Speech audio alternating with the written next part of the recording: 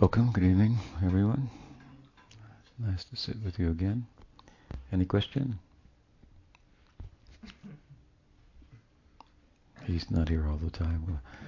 Yes? Maharaj, you mentioned yesterday how as our bhakti path advances, bhakti becomes a wider road, but at the same time more specific. And I wonder if you could comment on that. Uh-huh.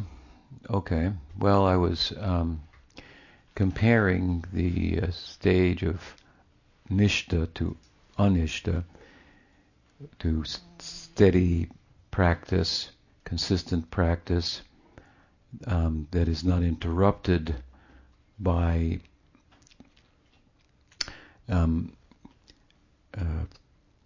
false values, so to speak, anarthas, that in the prior stage, in anishta, are prominent and cause our path to be kind of winding, long and winding road back home to his door. So, and comparatively, interestingly, the kind of winding road, if you will, is narrow. So,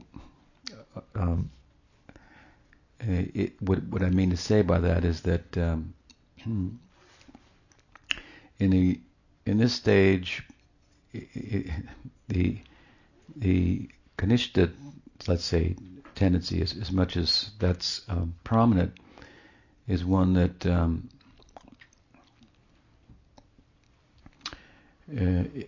has a more black and white take on the practice, the tradition. So much so that it conflates black with white sometimes, and white with black, and doesn't know the meaning of the rules that, for example, that one follows. Doesn't realize that rules are made to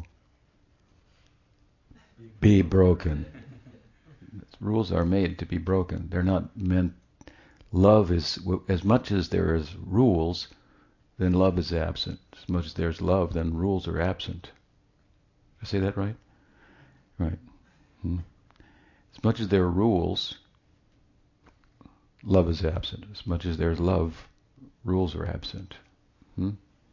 If you take the religious spectrum from, say, Braj Bhakti to Varnashram, look at the Ramananda Samvad, the conversation between Roy Ramananda and Chaitanya Mahaprabhu. So this is very nice. Incidentally, as an aside, this is a very nice and central, important section of the Chaitanya Charitamrita. I think the other night I compared it to the Gita inside the Mahabharata, which drives the whole thing. Right, it makes it the Mahabharata more than just a book about virtue and the moral good, and takes it to the absolute transcendental good, from the small g good to the capital G good. In fact, the Gita begins with the moral objections of Arjuna that are dismissed by Krishna, right? Takes him to the absolute good. So, in effect, really, the Ramananda Samvad, this conversation in the 8th chapter of the Madhya Lila of Chaitanya Charitamrita, these two same characters are there. Mahaprabhu identified Ramananda Roy with Pandava Arjuna through the pen of Krishnadas Kaviraj, right? And his brothers with the other Pandavas, and his father, who was it Bhavananda Roy, with Maharaj Pandu. Obviously, at other times, other associates of Mahaprabhu identified Ramananda Roy with other bhavas present in him, and therefore with other spiritual personalities. But through Mahaprabhu's own lotus mouth, we find him identifying Ramananda with Arjuna, and it's relevant to this setting, the conversation between Krishna And Arjun in Gaur Leela, in Krishna Leela, is reversed, as you might expect, in Gaur Leela, and Krishna becomes the questioner, and Arjun, in the form of Ramanan Roy, gives the answers. It's almost as if Krishna is testing him. Did you understand the Bhagavad Gita? And we see Ramananda understood it pretty good, even though the ideal of Rag Bhakti and Braj Bhakti that really the Gita is pointing to, it does so in a very subtle way, not an overt way, so it lends itself to other interpretations as to what its import is, and so on and so forth. But if you go to the proverbial Chatur Sloki of the Gita, then you find Rag Bhakti there. You find Aham Sarvasya Prabhavo Mata Sarvam Prabhartate Iti Mat Bhabajante Mam Buddha Bhava Samamvita Tesham Satata Yuktanam Bhajatam Piti Puvakam Dadami Buddhi Yogam Tam Yena Mam Upayanti Te. And it concludes with what? Tushanti Cha Ramanti Cha. Tushanti Cha.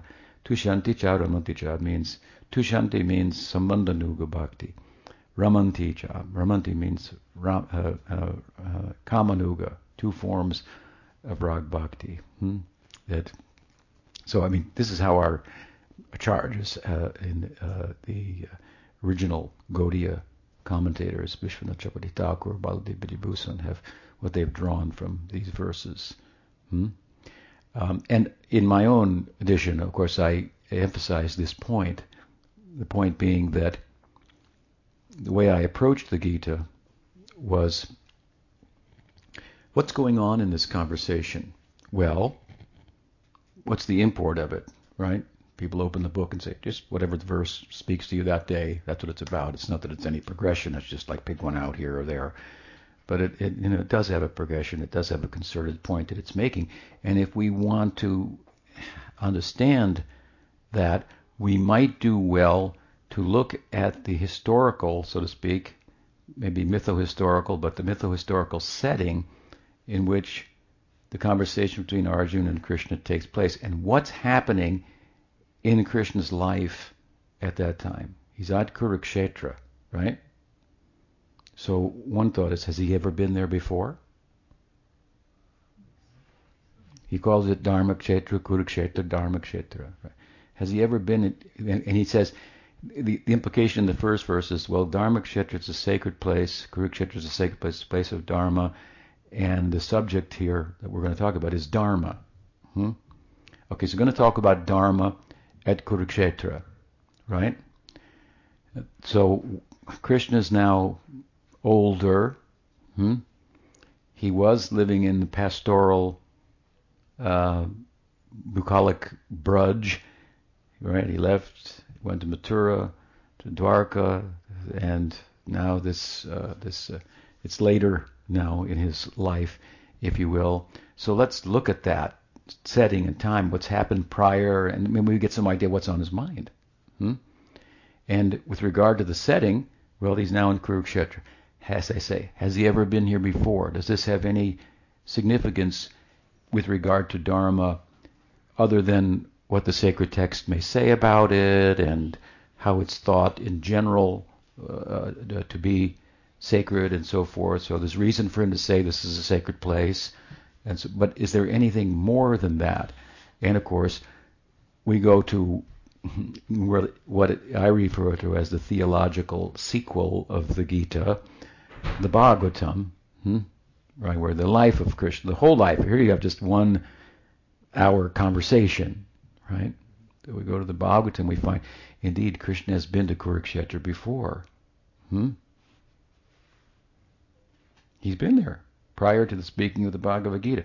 And what happened then? What kind of impression that might have on him when he says, this is a sacred place to Arjuna, and it's a place of Dharma, and so he's more or less saying, we're going to talk about Dharma here. What might be on his mind? What happened the last time that he went there? Mai bhakti ribhutanam amritatvaya kalpate. Last time he went there, he met the gopis.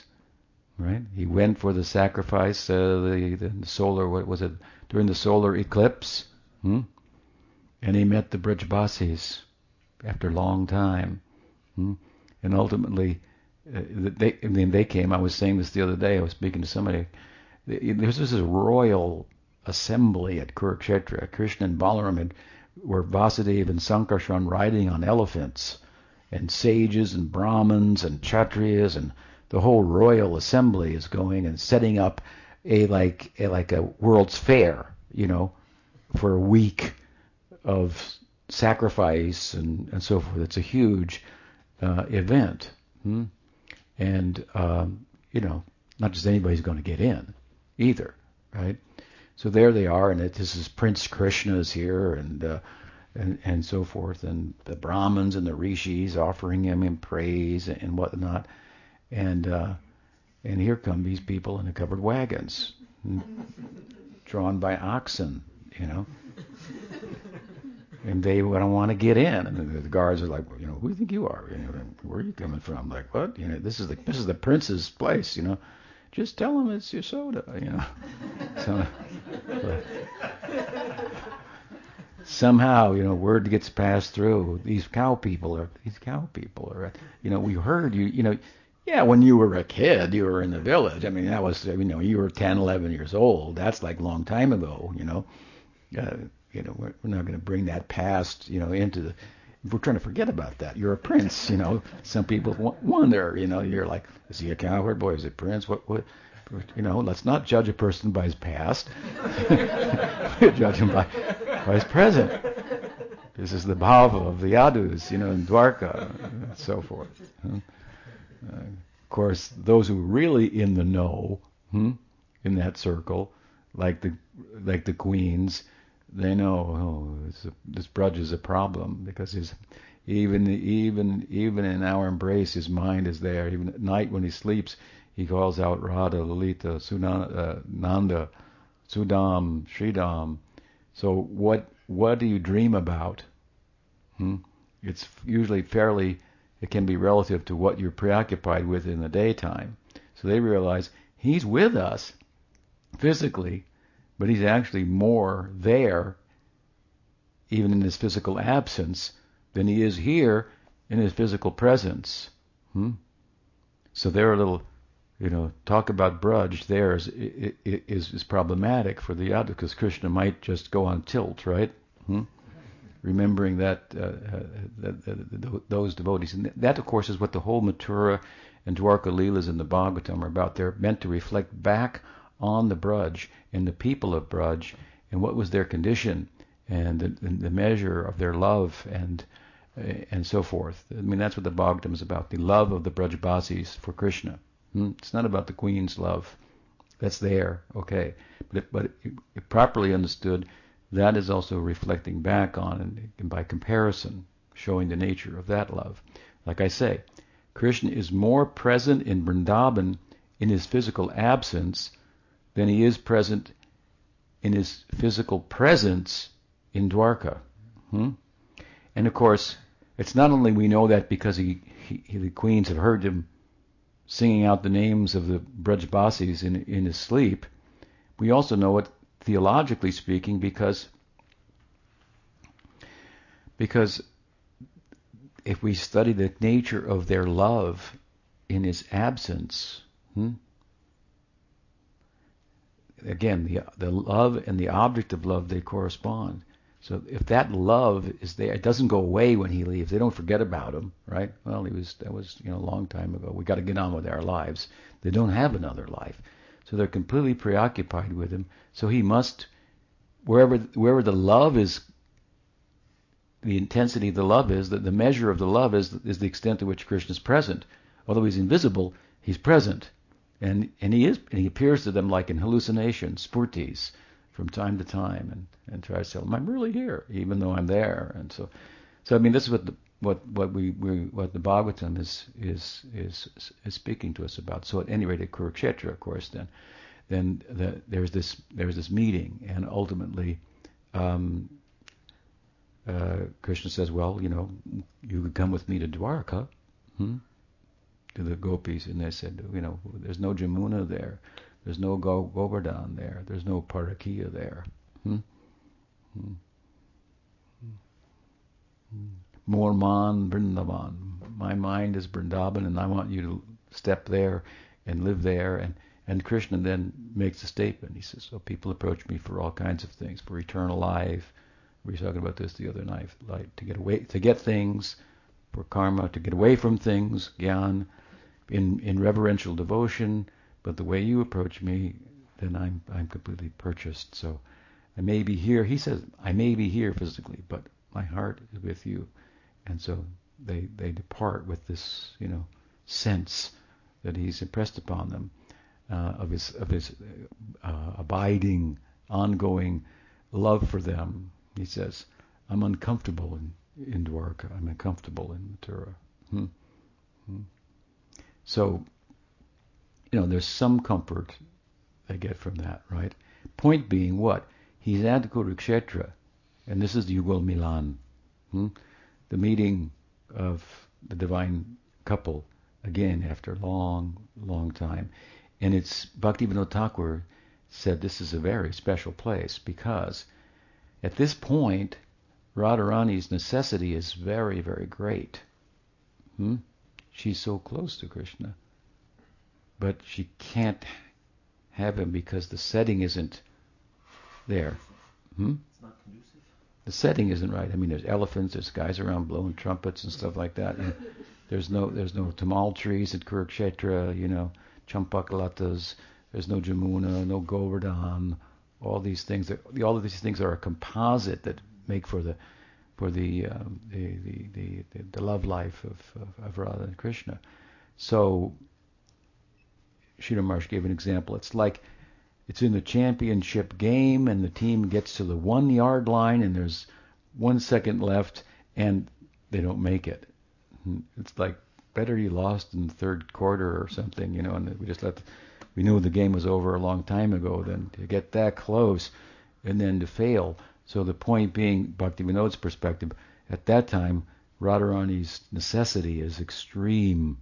So to render some service to her there will bring great remuneration. So Bhaktivinoda at one point said, I like to take birth to Kurukshetra to minister to Radha's necessity, because the greater the necessity that one has, the greater remuneration you're going to get. I mean, water is one thing. You want some water? Well, okay. But if you're in a desert, thank you. You saved my life, right? So point being, what? At Kurukshetra, Krishna's been there, and he talked about Dharma there with the gopis. They said, we are not who's chite nalinanaba padaravindayo. We said, oh, you who have a navel like a lotus, we are not wealthy people who can perform big sacrifices like the karmis, worship you. We can't do that. We are not intelligent like the Gyanis to approach you or like we're not austere and supple like the yogis who approach you in their perspective. So they're actually indirectly diminishing or dismissing the karma, gyan, yoga. We have no interest in these things. We are just simple village people. We are in the samsara kupam, the well of material life, and we want you to live there with us. So they say samsara is nirvana, as far as we're concerned. Yeah. So it's, of course, you look at it carefully. You see that they're advocating a type of bhakti in Braj. This is prema dharma. So at Kurukshetra, Krishna actually talked with the gopis about prema dharma. Now he's there to talk to Arjuna about it. He says, I'm in a holy place. It's Kurukshetra. The subject will be dharma. Okay. And it's a little bit different, but the implication is it's possible that in the context of talking about dharma to Arjuna, the furthest reaches of dharma, parodharma, Savai pumsam paro dharma. Yato bhakti roksaje ahoituki apratiyata ayatma samprasidite. This is a huge theme, of course, in the Bhagavatam. And it's where the Gita ends and where the Bhagavatam picks up. Sarvadharman purityaja. Give up varnashram and all the gods and goddesses, sarvadharman, that are worshipped, and mamekam sharanam. Worship only me. That's how the Gita ends. How does the Bhagavatam begin? Dharma projita kaitavotra paramo nirmatsarana. Same thing. This book is not about dharma, artha, kama, and moksha. That's not what it's about.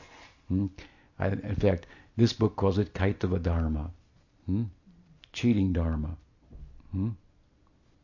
By contrast, what it's about is parodharma. Parodharma, another idea of prema dharma. Savai pumsam parodharma yato bhakti hoitukiya pratyata ayatma samprasidati. So these are two ends of the whole religious spectrum, from karma, marg, to rag bhakti, two extremes, right? So it's reasonable to think that it must be Krishna somewhere where he must be talk. It must the conversation with Arjuna must at some point reach to or point to the fullest idea of dharma.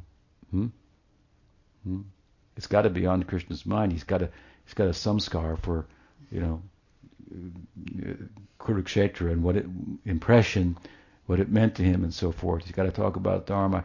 I got to tone it down and talk to Arjuna and other people. This is the Mahabharata, after all, which is all about virtue and the small g, moral good and so forth. But obviously he can't contain himself, and Arjuna starts to talk about that. He says, no, forget about that. Let's go to the absolute good. In the context of going there, he goes ultimately, of course, from the Atma to Bhakti and himself, and we talked about how emotional he gets about his devotees and so forth, and so we find in the Chaturshloka in the 10th chapter, that's right after the 9th chapter, where he's so emotional. He says, "Apiched sudaracharo, bhajate mamananya bhak," how he's defending his devotees. He's defending their bad qualities. Even he says, yes, my gopis are sudarachar. They're very misbehaved. But chipram bhavati dharma masaschanchantim negachati. But if you glorify their misbehavior, you will become righteous. He tells Arjuna. What's the import? Well, he's talking my devotees. Which devotees? Well, how can devotees have bad qualities and be sudarachar? And this is what Krishna's thinking. They think my gopis have bad qualities because they're adulterers and so forth. But I say, Arjuna, if you glorify their adultery, you will become righteous.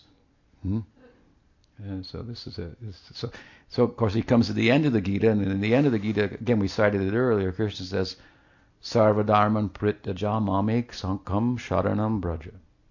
So give up the karma marg and the worship of many gods, give up also gyan, prityaja, and mamekam, worship only me. Come to me. Here the word braja is a verb, says, right? Come to me. Go to me. But Pujyapat Sridhar Maharaj in his commentary, he said, the word also, of course, in Krishna's mind, when you say the word braja, the first thing that's going to come to Krishna's mind? Is Braj in the Braja Leela, not using it as a verb. That's how it's used grammatically, right? In the verse. But when Krishna comes out grammatically saying the word, his mind goes to Braj. And that's the end of the Gita. He can't say he can't talk anymore. His mind has gone to Braj and it's over. So Arjuna, what did he learn? That's the question, right? In Ramananda Samvad, the roles are reversed. So Krishna takes the role of the questioner, and Ramananda, Arjuna, takes the role of the answerer. And the text moves from Varnashram to Braj Prem, and within Braj Prem, Dasya, Sakya, Vatsalya, Madhurya. Within Madhurya, it comes to actually to Babulasrati and the handmaidens of Radha, if you study it carefully. So we can say, Arjun got it. He understood the Bhagavad Gita quite well, as he explains to Krishna in Ramananda Samvad. So, now please remind me, what was the question? Yeah, narrow, right. So somehow we... So on the one end of the spectrum, you have rules for worshiping God. This is the low end of the spectrum, like Varnashram. There's so many rules. A fellow told me the other day, he said, well, if you really want to worship God, and you find out there are all kinds of rules, and there's a way to do it. I said, if you really get close to Him, there are no rules. That's Gaudiya Vaishnavism. Yeah. If you get close to Him, but He's God, then there's all kinds of rules, because you're a human and He's God, and so Om and Swagatam, you got to do this coded language. But if you really get close to Him, Mother Yashoda says, come sit down, eat. Eat more. Look at how skinny you are. Right? And Madhu Mangal says, what about me? So there are no rules there, comparatively. They're one. One time, Bhaktivedanta Narayan Maharaj said, then Prabhupada had named the deities in London, Radha London Ishwar. And he said, what is this? How can it be London Ishwar? I mean, this is Krishna, Braj, London Ishwar. It's not a Braj name. He was a little, thought that was odd. So my reply was, yes, that's the very essence of prem, as explained in Bhakti Rasamrita Sindhu, is that the devotee feels a minus. He's mine. We're the same. He's a Brajbasi. He's one of us. Yeah, he's empowered by Narayan, and Gargamuni told us that, but he's really just one of us. This intense, in other words, the distance in worship, where there's an object of worship, the worshipper, and then there's the worship that you go across the bridge and give it to him and come back. That's bridged in love.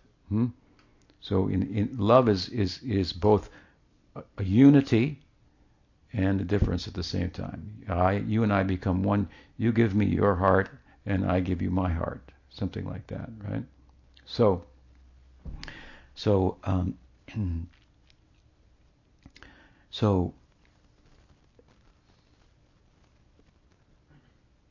in Varnashram, then there are all kinds of rules, right?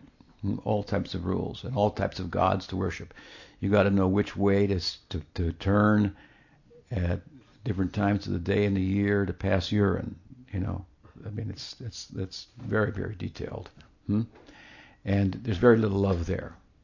The love in Varnashram, I'll tell you what the love in Varnashram unto itself as the low end of the religious spectrum. The love for God there is just like when we were younger, some of us here in this room, and we went to Vrindavan the first time. Maybe you went in 73 or 74 or 75, and maybe by the time you went there, some of the shopkeepers had Prabhupada's picture in their shop. That's Varnashram. Oh, I love Prabhupada. Put his picture here, and they will come to my shop. That's Varnashram. That's how God is loved in Varnashram. They love him because people will come and see I love him, and they will give money to me. And it's a bargaining affair. So that's Varnashram. There's not much love. Therefore, Mahaprabhu said, "Let's say something more." When Ramananda began with this, say it a little. It's a good thing for some people. That's all. What they're adhikar, what they're eligible for. So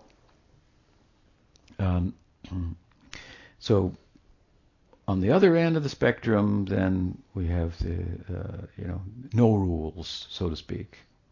It's not that rag bhaktas don't have virtue or good qualities, but the path itself is one in which the moral compass is, if it's favorable for bhakti, I'll accept it. If it's unfavorable for bhakti, I won't accept it. We don't need varnashram to be moral. Varnashram is a moral system. It's not that if we don't have it, we'll be immoral. Our moral compass is, if it's favorable for Krishna bhakti, I accept it. If it's unfavorable, I'll reject it. You live like that, then you'll be a pious, morally stout person in the eyes of even the greatest varnashrami. Right? And you will be able to break the moral law if it's necessary in some extreme circumstance to please Krishna. Right? Like Govinda Das stepped over Chaitanya Mahaprabhu when he fell across the doorway, exhausted after kirtan. You know the story? Right?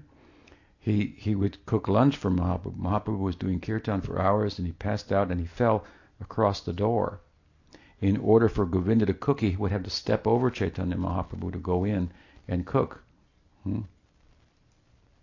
Right? Wasn't that the idea? And that would have been, from a varnashram kind of perspective, an inappropriate way to conduct oneself. But he went in to cook lunch for Mahaprabhu. He stepped...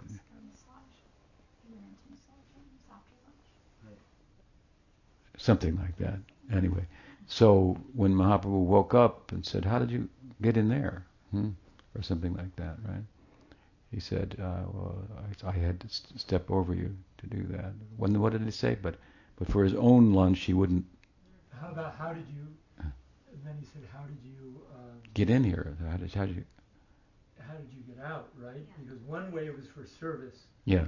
But the other way it was for his own, considered his own sense gratification. Therefore, he wouldn't.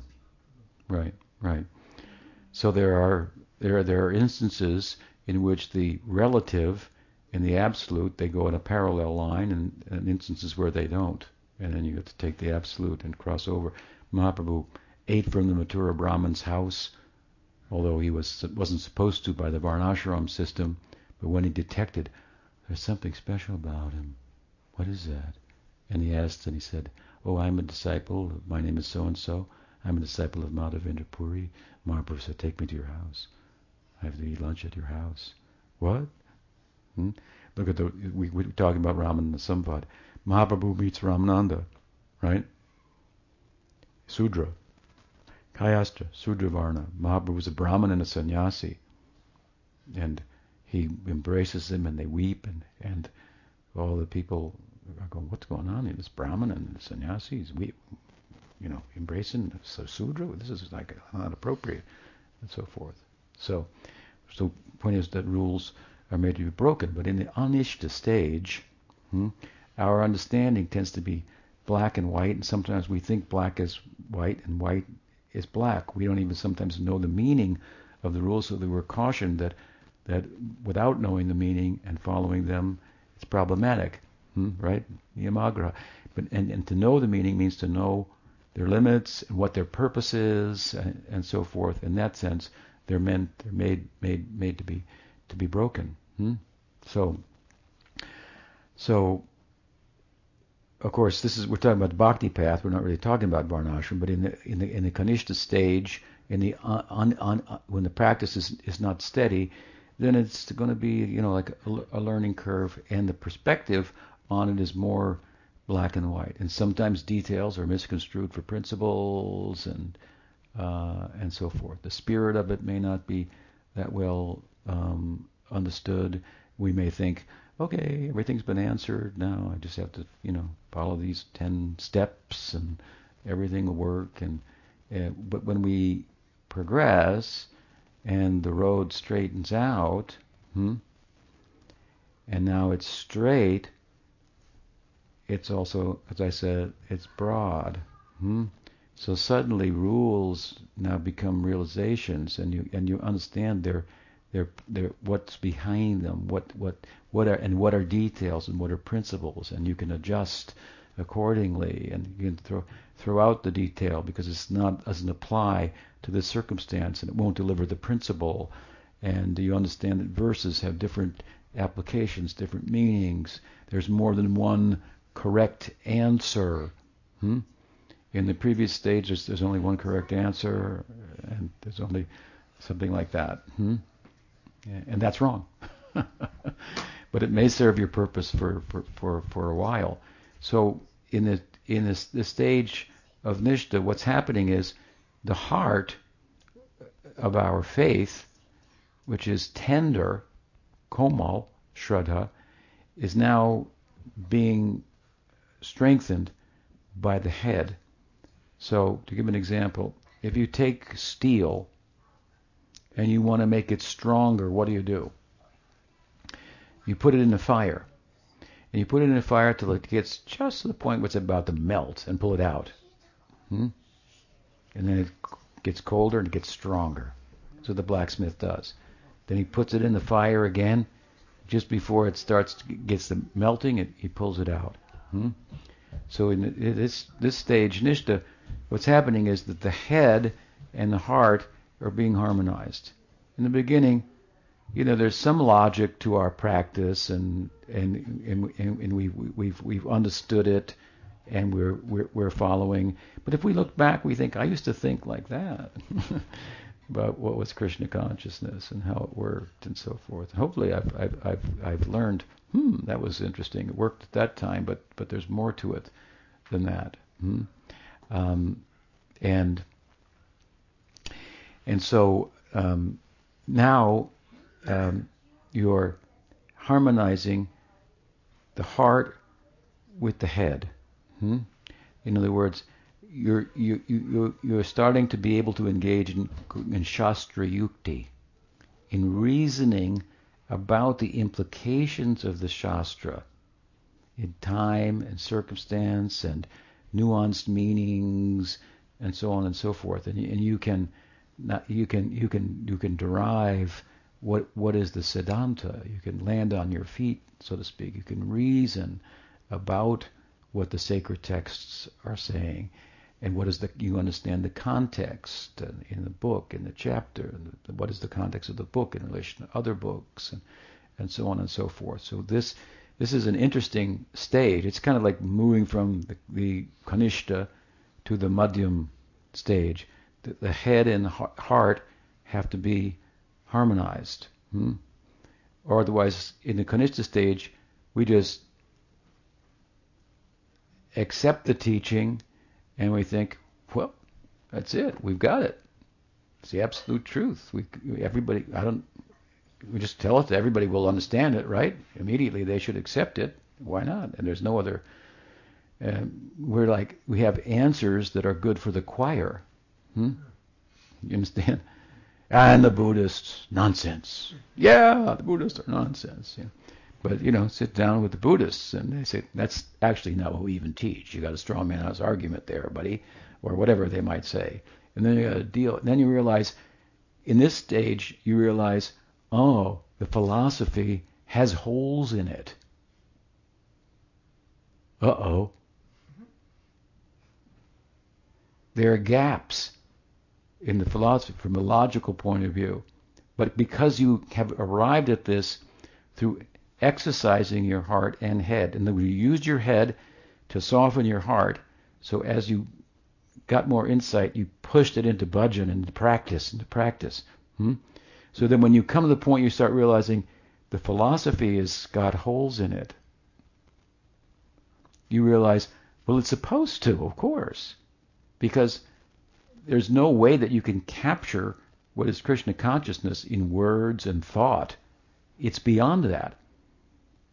Now, if you go beyond that and have an epiphany and come back and try to talk about it, well, it's going to be pretty powerful, but it's still not going to fully capture that. So God is beyond thought. From where the mind going returns, from where speech going, it returns. the Upanishads say, the Shrutis say. You can't go there by these vehicles. Alone. That doesn't mean we should be silent. If we have an epiphany, we come back, we speak about it. Our Goswamis have spoken about it. Our Acharyas have spoken about it. And they've given a pretty good philosophy. We realize we like it. Why does it really work for us? And we think, well, there may be holes, but anyway, I think it's perfect. Because not for the reasoning of it. Because it transcends reason. But because we have bhakti samskars, which make us psychologically predisposed towards it. So it just works perfectly for us. So the conversion, really, of people is to give impressions of bhakti and then support it with some philosophy. Like, I'll tell you a story. It kind of illustrates the point. Dr. Kapoor once told me that his story of how he joined Krishna consciousness, right? And he said some sannyasi disciples of Bhaktisiddhanta Saraswati Thakur had met him, and he was an Advaitin, young man, and he was an Advaitin, and I believe a student at the time, and so they tried to convince him of Gaudiya Vedanta as opposed to Advaita Vedanta. But he was well schooled in it, and they couldn't convince him. So they said, well, we may not be able to convince you, but our Guru Dev can. And he said, okay, well then, I'd like to meet him. So they said, they went back to Bhakti said, we met this nice boy student, and he's an Advaita, and we couldn't quite convince him. Can we arrange a darshan, for you? So Bhakti Siddhanta entertained the idea. So they brought Dr. Kapoor to meet their guru. Dr. Kapoor said, so I came in the room, and there he was, him alone. They closed the door. It was just me and Bhakti Siddhanta. And I was ready with all my Advaitin arguments, right? And I was respectful, of course. And then Saraswati Thakur just spoke for 45 minutes without stopping about the Braj Leela. With such feeling, got up and walked out. That's all. He didn't ask me any questions. He didn't give me a chance to say anything. Didn't entertain any of my arguments. And he said, I thought, well, there's something to this. So I wanted to hang around. So Saraswati Thakur was going on tour, so he took Dr. Kapoor along with him for 6 months on a tour. Wow. And every night he was lecturing. And every night he asked, are there any questions? And every night Dr. Kapoor raised his hand. And every night Bhaktisiddhanta ignored him. For 6 months. Never addressed any of his arguments. And then he was sent somewhere to do some service for the mission. And in that area, the local king was entertaining one of the 4 Shankaracharyas. They have 4 moths, right? 4 monasteries. So one of them was in town, rode in on an elephant, There's a big deal when one of the Shankaracharyas come. So he was holding darshan and giving discourse on Advaita Vedanta. So Dr. Kapoor thought, I think I'll go there tonight, see, what. And so he went there, and then the Advaitin, the Shankaracharya was speaking, and then he asked for questions, and without thinking about it, Dr. Kapoor started asking questions that challenged, Advaita Vedanta. and they went back and forth, he said, and they went back and forth. Based on what he'd heard from Srila Bhakti. Yeah, he didn't realize this was all inside of him, right? And that was just kind of coming out now, And he thought, hey, this guy's wrong. And then he said, at a certain point in the discussion, there's 2 levels on which the Advaitins discuss. There's the Paramarthic and the Pratyaharic, so the empiric world of our present experience, which is an illusion, and then there's the ultimate Paramarthic reality. So, in short, Dr. Kapoor said at a certain point in the discussion, the back and forth, he changed the ground. They were arguing on the basis of the Paramarthic, and then he gave an answer based on the Pratyaharic. It's complicated. So Dr. Kapoor had him. He realized. He said, he could have said, but you changed the ground. And that he would have been defeated. But it was getting like a little tense. And so Dr. Kapoor said, and I realized I had him, and I looked, and then the king's men put their hands on their swords. This is the king's esteemed guest, and this young man is going to, challenge him, and so he just backed off. But he realized I was totally converted. Right? So this is how Bhaktisiddhanta converted him, by impressing upon some scars for bhakti without even entertaining his questions, his logic and so forth for Advaita Vedanta. So by impressions from bhakti samskars, from this life and previous lives, we become predisposed, and so the philosophy just works perfectly for us. But there are holes in it, and we realize in the earliest stage we think, oh, it's perfect, nobody could defeat us, and we realize it's supposed to have holes, because if it didn't, then language, thought, logic could contain entirely the absolute, and our teaching is that it doesn't. So now all of a sudden, you don't have less faith in the scriptures, but you have more and deeper faith. I'll give you another example. Prabhupada taught us that, and this is a beginning teaching, he taught us what? That the scriptures are like law books.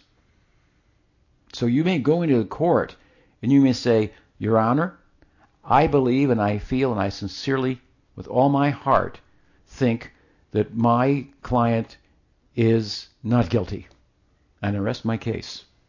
And then the other lawyer goes, well, according to the law, on page such and such, in 19 such and such, it was determined this. And on this date, the law said this. And on this date, the law determined that. And therefore, Your Honor, I think that he's guilty. And the judge goes, guilty, next. Right? So you have to quote the book, The Standard of Knowledge, right?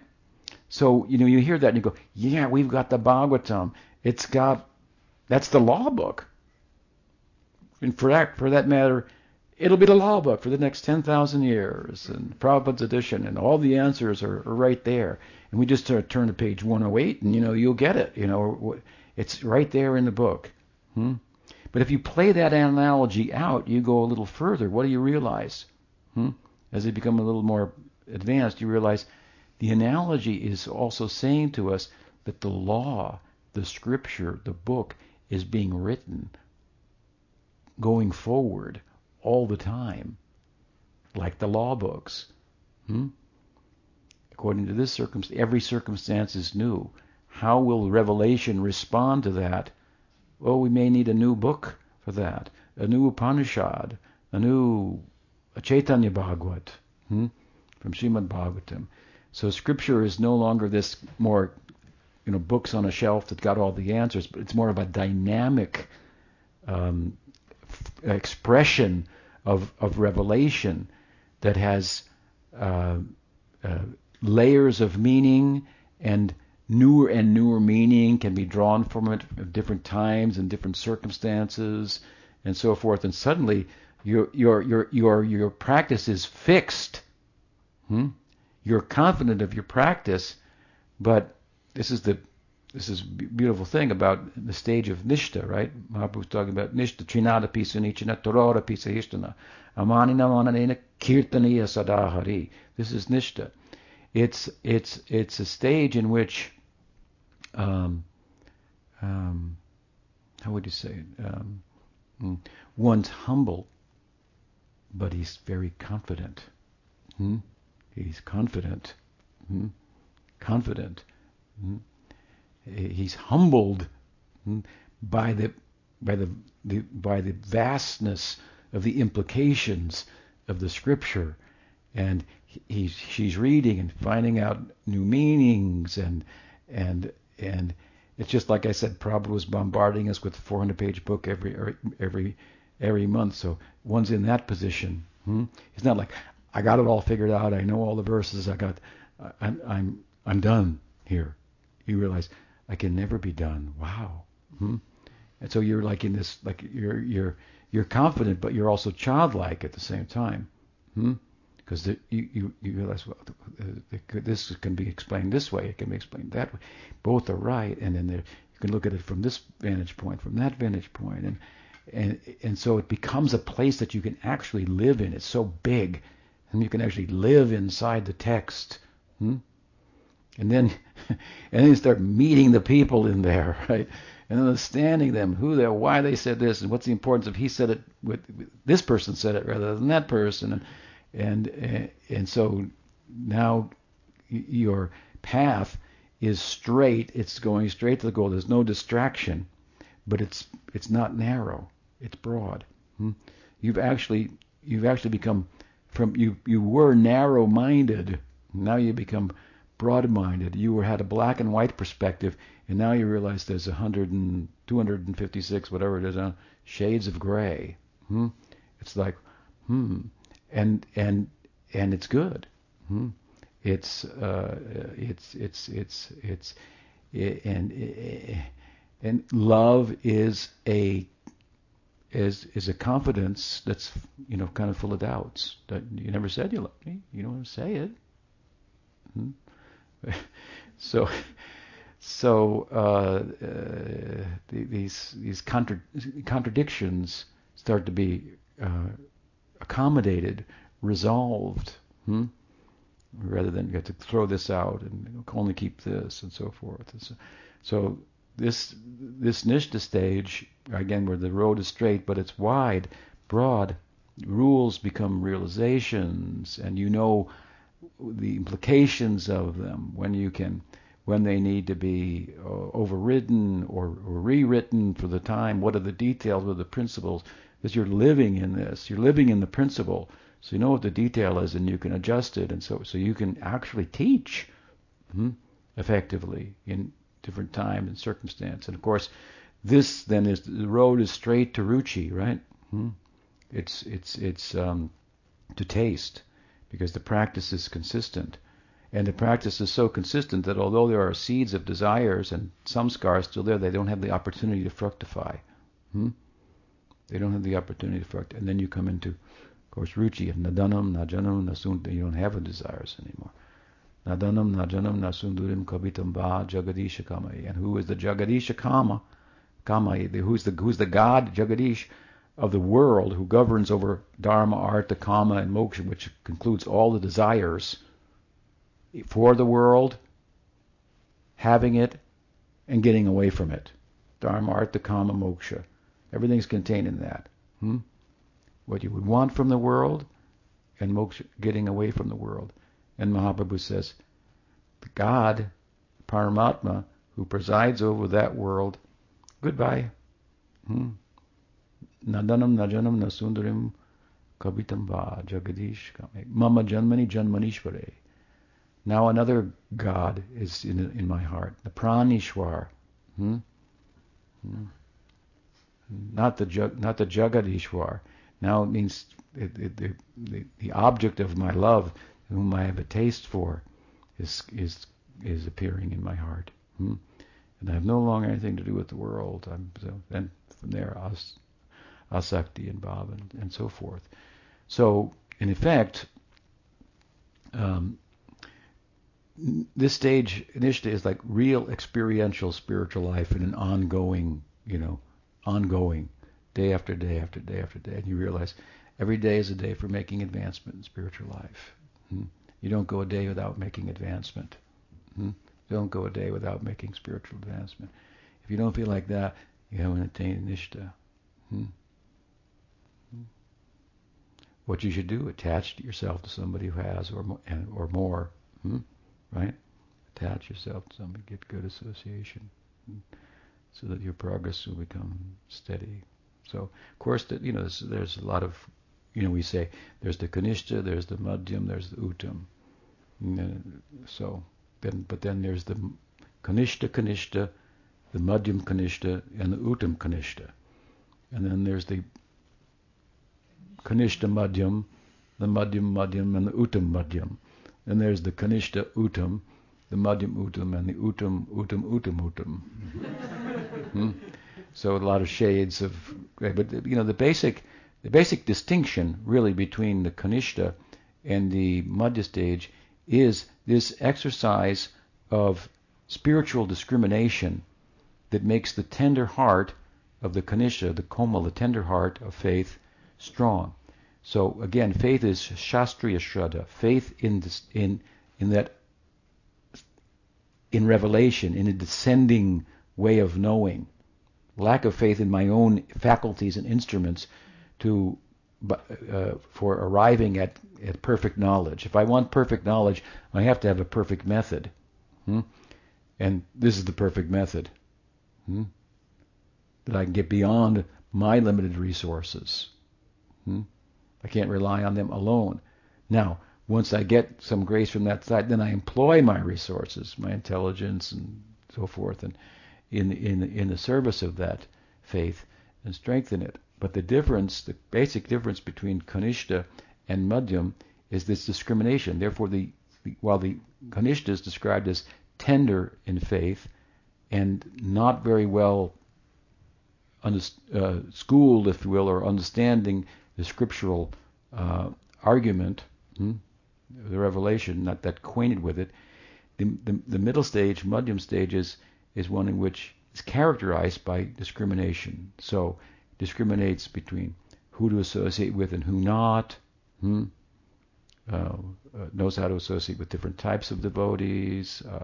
Cultivates Ishvare Tadadineshu Balishatchu Nisatchu Cha Prema Maitri Kipopreksha Yakaroti Samadhyamaha.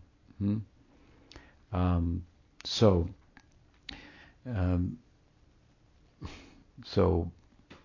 as much as this discrimination and using your head to, as I say, to soften your heart and grow, hearing from sadhus and, read the book to change, not just to memorize some stuff. You're looking for something that's going to tell you that you got to do that, or you got to accept that point. I was always, I don't hear that many classes these days, but when I used to be in a different situation where I go to class every day, I always thought if I could just get 1 point from the whole class that I could just take in and make it part of me, then it would be a success, even if it was boring otherwise, something like that.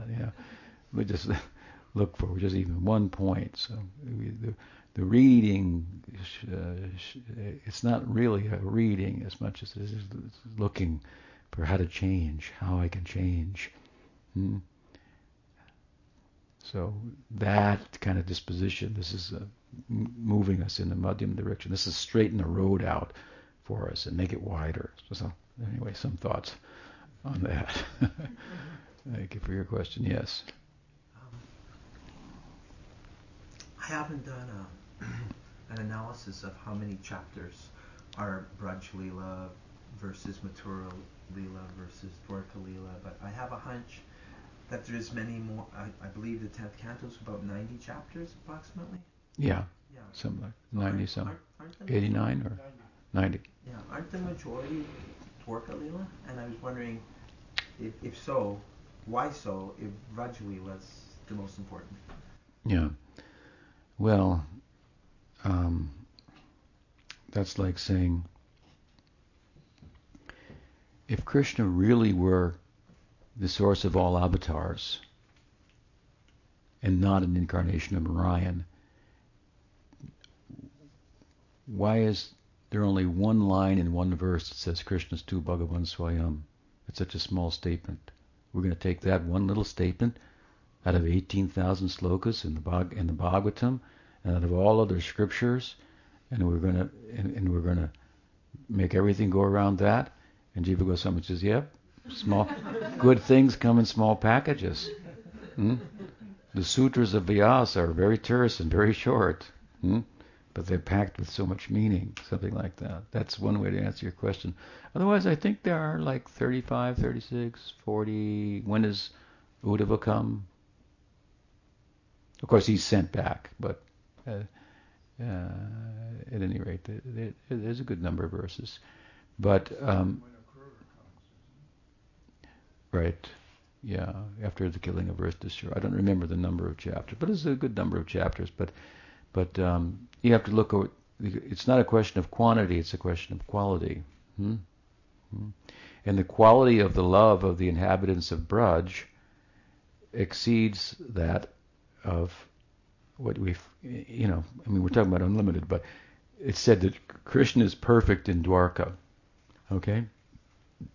Rupa Goswami says in Ujjwala Mani, he's more perfect, however, in Mathura. And in Vrindavan, he's most perfect. And what is making him either perfect, more perfect, or most perfect is the bhav, the prem that corresponds with him. And the inhabitants of Braj, our Goswamis have shown that the measure of their love exceeds. And here's a good that of Mathura and Dwarka. And there's a good example to give you that I'm sure you are familiar with. But let's take Arjun, Pandava Arjun. Okay, he's a Puri Sambandhi. So he is a friend of Krishna in the metropolitan Leela, not in the rural Leela of Braj, right? And so when in Bhagavad Gita, Krishna shows himself to be God in the 11th chapter, what happens to Arjun's Sakyabhav? It recedes in the face of the majesty that's displayed. And he starts apologizing for sitting on the same bed, calling you bad names, is basically what he says. And in jest and so forth, and you're God, and I shouldn't have done that. He doesn't like it. So Krishna then appears as four-handed, then two-handed again, and then his Sakyabhav comes to the fore. But in the Braj Leela, that's a pretty big display of majesty, Aishvarya, right? Krishna shows everything's inside of him. Like, wow. But in Braj, you will find greater displays of majesty than Krishna displays anywhere else. What's the best example of that? In the Brahma Vimohan Leela. The Brahma Vimohan Leela is the narrative, Leela narrative section of the Bhagavatam, where the one line of the verse in the third chapter of the first canto, Krishna's Tu Bhagavan Swayam, is played out in a narrative. Because Brahma comes, and what ultimately does he see? Krishna shows that universes and Narayans emanate from him. I mean, Brahma doesn't even know there are other universes, and so he sees he's born from Narayan, and he sees that innumerable Narayans from whom universes emanate are emanating from Krishna. There couldn't be a bigger display of majesty and Aishvarya, and it's right there happening in Vrindavan. Outside of Vrindavan, you can't find a Leela where Krishna shows greater majesty than that, right? And but how, when Krishna shows such majesty in the Braj, how does it affect the people? How does it affect the devotees? It doesn't cause them to shrink back and his cowherd friends to, oh, he's God, right? I gave an example of they're lifting the Govardhan Hill. That's pretty big, majestic display too, and they're holding their own sticks up, right? So the point is that their bhava does not recede. Their prem is so powerful, and the point is that its power corresponds with Krishna. So Krishna is the Godhead appearing under the influence of that prem. You take the Rasa Leela, as it's described, the Vasant Rasa Leela in Gita Govinda. What happens when Krishna disappears from the gopis, and he disappears from Radha?